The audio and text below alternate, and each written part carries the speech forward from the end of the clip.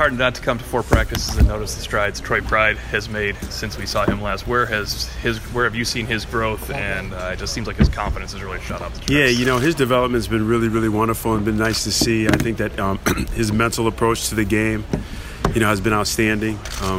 He's very engaged in meetings, film study, and then trying to apply the techniques and fundamentals that will produce championship football at the cornerback position. Is this the most comfortable you've been going with 3 corners with Crawford as your nickel and those 2 guys? Where you in the past it seemed like you always thought, well, I'd like to use Sean at 2 spots possibly if I could. Yeah. No, I feel very good where we're at. With Julian Love, Sean Crawford, and Troy Pride. I think that we have 3 guys that can start. In order to be successful in the secondary, you're going to have to play multiple guys, with the spread offenses and the number of plays you play. And so, Sean coming back and, coming off a year where he was not injured. So this would be like his first year going into the season, completely healthy. He feels really, really good.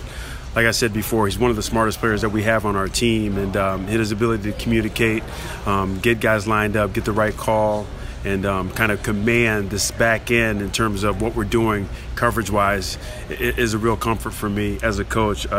Julian's continuing to make strides, had a great season last year, trying to build off that success and not, be complacent with where he's at in terms of his approach to how he, attacks training and attacks film study. Last year you mentioned it's been like a year where Dante Vaughn has battled injuries. And yes. Kind of set him back. How has he progressed through August? Is he fairly injury-free and is he kind of in the mix to be the 4th guy for you? Yeah, he's injury-free, playing really, really well. I think that coming into camp, he was in outstanding shape. Coach Bayless did a great job with him in terms of his development in the weight room. He's had no back issues. There's a couple times where his shoulders have bothered him a little bit, but nothing to where he would have a significant setback. And since that, he's feeling really, really good physically, I think that his development has been great. His confidence has been getting better. The thing with Dante, in order for him to take that next step, is the concentration on executing the techniques that it takes to win at that position and being consistent with his application of technique. How much does it help Julian just to go up against someone with the size and the whole thing that right. Boykin every day? It's great, for us when, in terms of, competitive battles, Miles Boykin, he's been a different player since he's caught the game-winning touchdown since LSU. It's interesting because a good friend of mine, Stan Smigala, who I played with here, his daughters went to high school with Miles. And I remember Stan would call me up when Miles was maybe a sophomore or junior, and he'd I went to the football game, they got this guy on the team. He's unbelievable. Coach never gives him the ball. And, come to find out it was Miles Boykin. And so I think that, due to his lack of volume in high school, he never really learned how to be the man and take games over.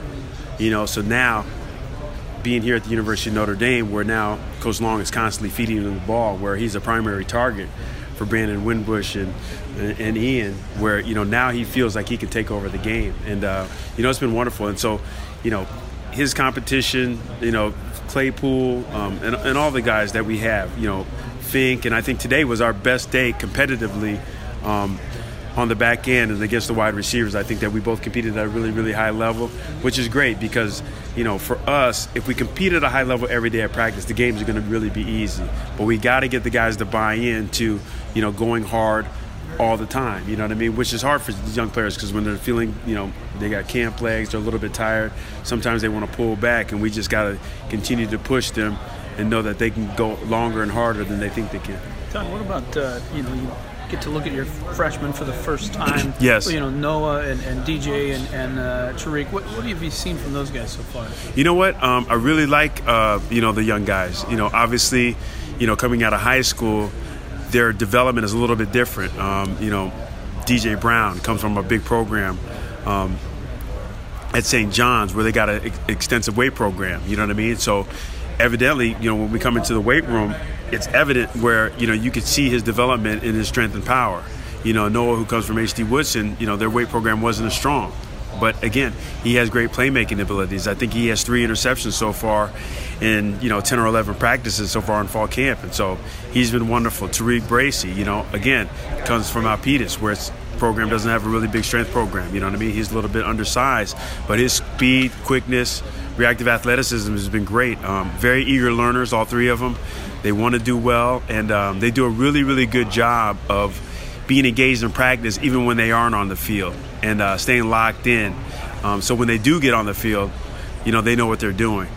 In the beginning of camp, I would kind of baby them a little bit and tell them what they were doing, so we weren't out there playing 10-man football.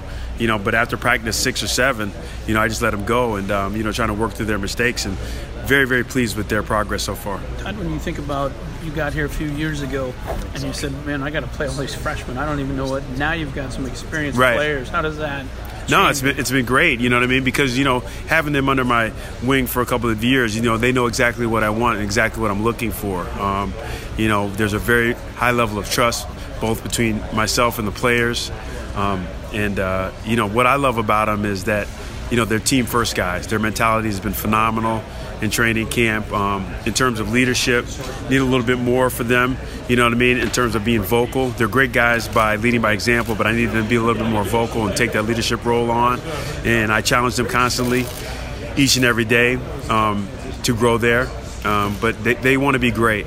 They really, really do, and they work hard. And so we got a great group, very excited about our group. I think that we have a chance to be a very special unit that can help us produce a lot of wins. Thank you. With Noah, do you envision him to play boundary? Is that where you think Yeah. I think that, you know, he's at his best when he's playing press. You know, when he's playing cat coverage, when he's got one guy and he can lock up. And, you know, I think that he's going to be a really, really special one. In terms of, you know, his football intelligence, really, really high, very, very natural, very, very instinctive, got great playmaking ability. And like I said, he wants to really, really be good. Today has been, you know, it was interesting because today he came in, you know, and, you know, he was tired. And I could see it in his eyes. And I told him, I said, like, this is probably the hardest you've ever worked ever since you've been playing football. And he was like, yeah, Coach, it is. And I said, listen, this is why you came to Notre Dame, because you want to be great. You got to work through this, you know what I mean? And, you know, he stepped up to the challenge today and, you know, played really well today in practice. So I was excited about that. Tariq Bracy, love his energy. And I think that he's got a chance to be a special one. He kind of reminds me of Troy a couple of years ago.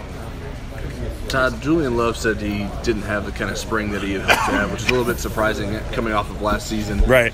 Is that something that he kind of recognized himself, or did you guys have to kind of get him in line and kind of realize what was going on with him? No, I think that, you know, after having conversations with him and talking about it, you know, Julian had a lot of success last year because in our defense, you know, we would put the boundary corner where he would have the hard down a lot, you know what I mean? So there was lots of instances, and say if we played a 75-snap game, you know, he would have hard down for maybe 30 plays out of that 75. And so, you know, he was a guy that was going to be exposed and have to make plays in one-on-one situations. Made a lot of plays, had a lot of success. Now, going into spring, he wants to have that same type of success. And I think that he was thinking more about making plays as opposed to playing with technique and playing the scheme of the defense. And I think that's where he got away from himself a little bit. But, you know, we reeled him back in.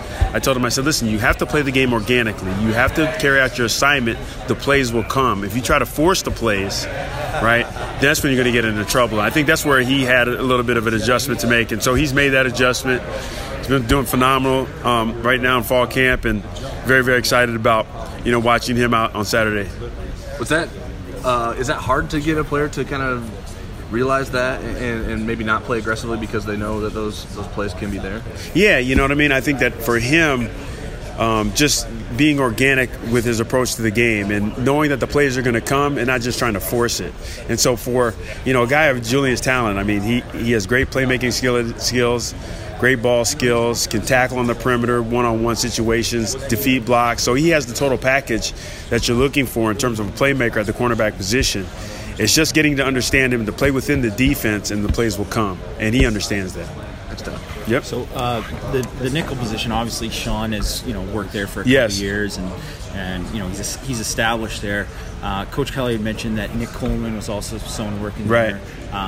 Is there any one of the young guys that you're looking at to groom there? Yeah, I think later on? For us, I think we're looking at using DJ Brown and also Tariq Bracy.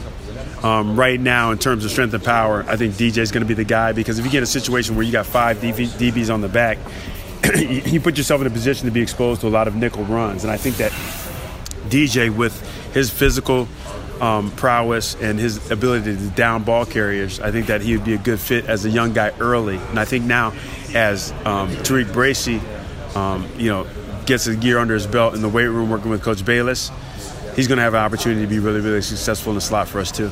And in terms of, you mentioned that DJ, came from a better strength and conditioning program. Yes. Does that mean he's kind of like the guy who's probably a little bit closer physically ready to play? Yeah, I mean, when you're playing Power 5 football and you're playing against the type of backs that we line up against, when you're playing against teams like Michigan, Florida State, Stanford, USC, where you got premier running backs, you have to have some physicality and some size to you to be able to bring these Power 5 backs down. And, lining up at a corner who weighs 160, 165 pounds his freshman year, that's a difficult ask to bring down a back that's 215.